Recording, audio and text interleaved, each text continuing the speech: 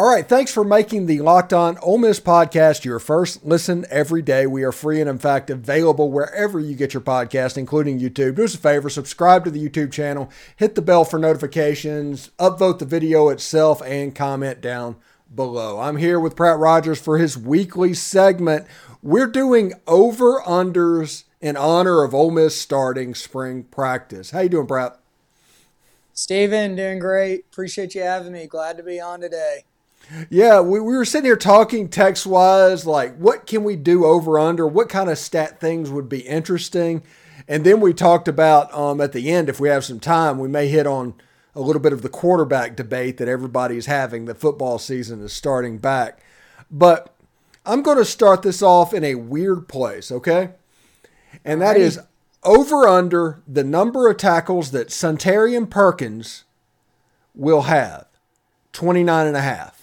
What do you think? Ooh, 29.5. I think over. I think he's at least 30. I think he gets some meaningful reps and throughout the duration of the season. I think that they'll really try to get him in some non-conference garbage games early. I think he could put up some bigger numbers there maybe. And I think over. Hopefully, first 2 or 3 games of the season, you got to get your feet wet, feel good, and I'm going over. Honestly, I may say he gets up to 35 or so. I think he'll get a lot of playing time this year. Yeah, for whatever reason, when I see Suntarine and I think about him, I picture, for whatever reason, Roy Johnson. And I understand that Roy Johnson was a little bit larger of a linebacker, but I think he's the same type player, so I think he's going to volume tackle. So he may get north of 40. I'm going to take over on this one as well. I think Suntarine might be a perfect fit for that Husky role in this 4-2-5, 3-3-5 defense going back and forth. That Husky type role, I think he's going to play. And I think he will be more of a run stopper than Tony Connor was when Tony Connor did all this 10 years ago. Yep. I think the one knock against Perkins is his size, just because he hasn't been in an SEC weight room. He's fresh out of high school.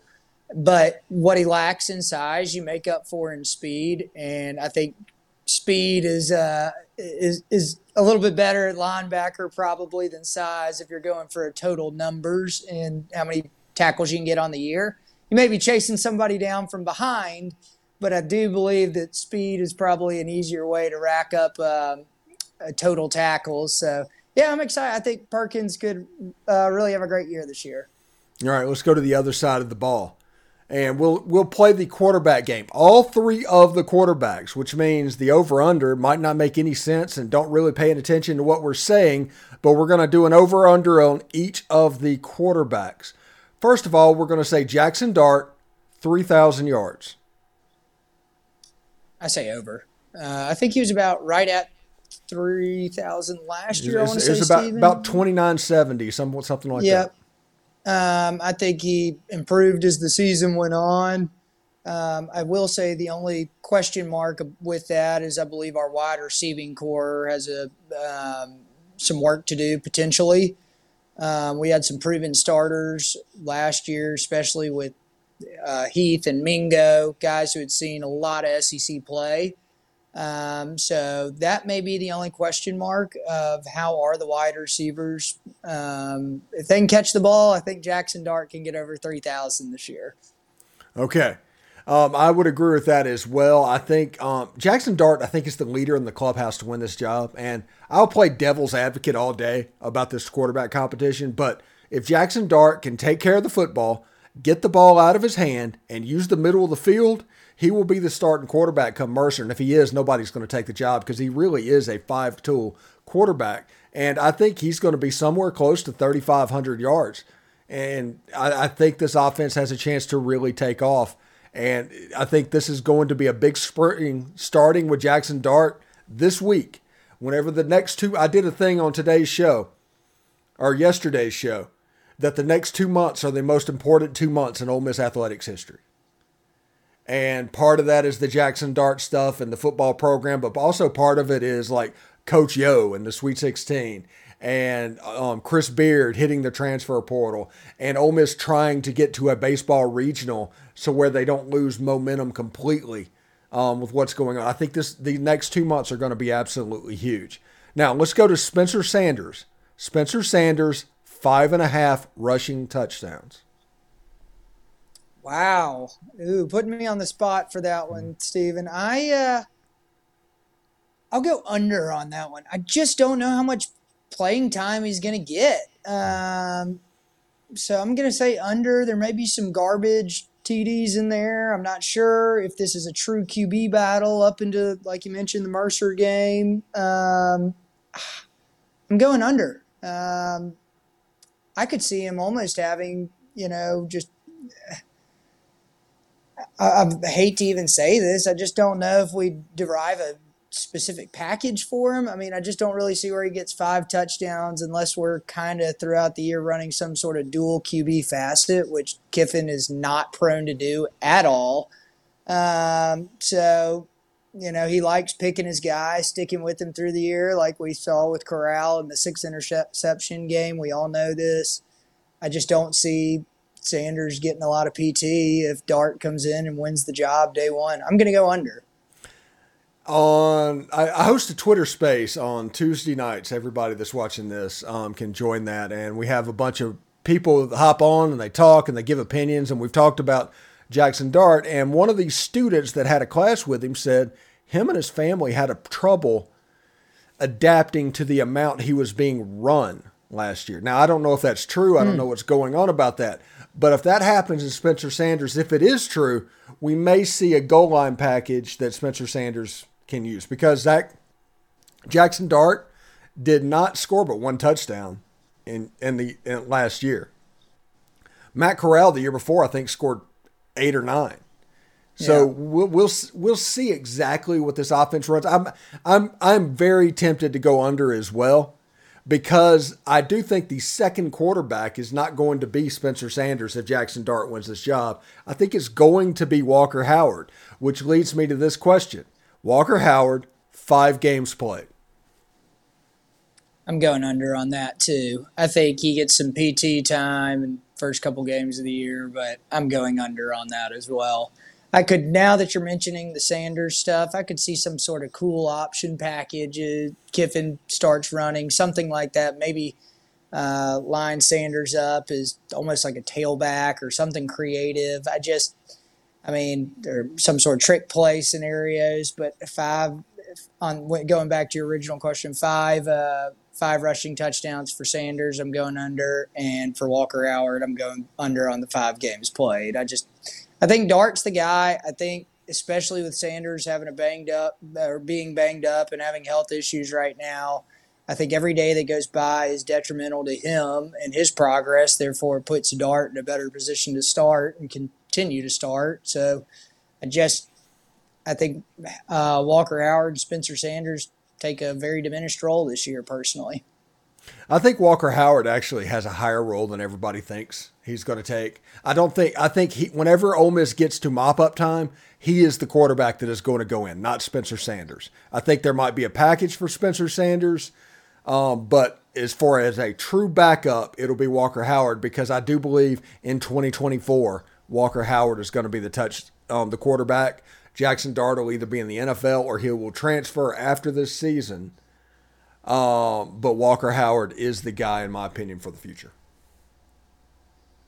Don't disagree.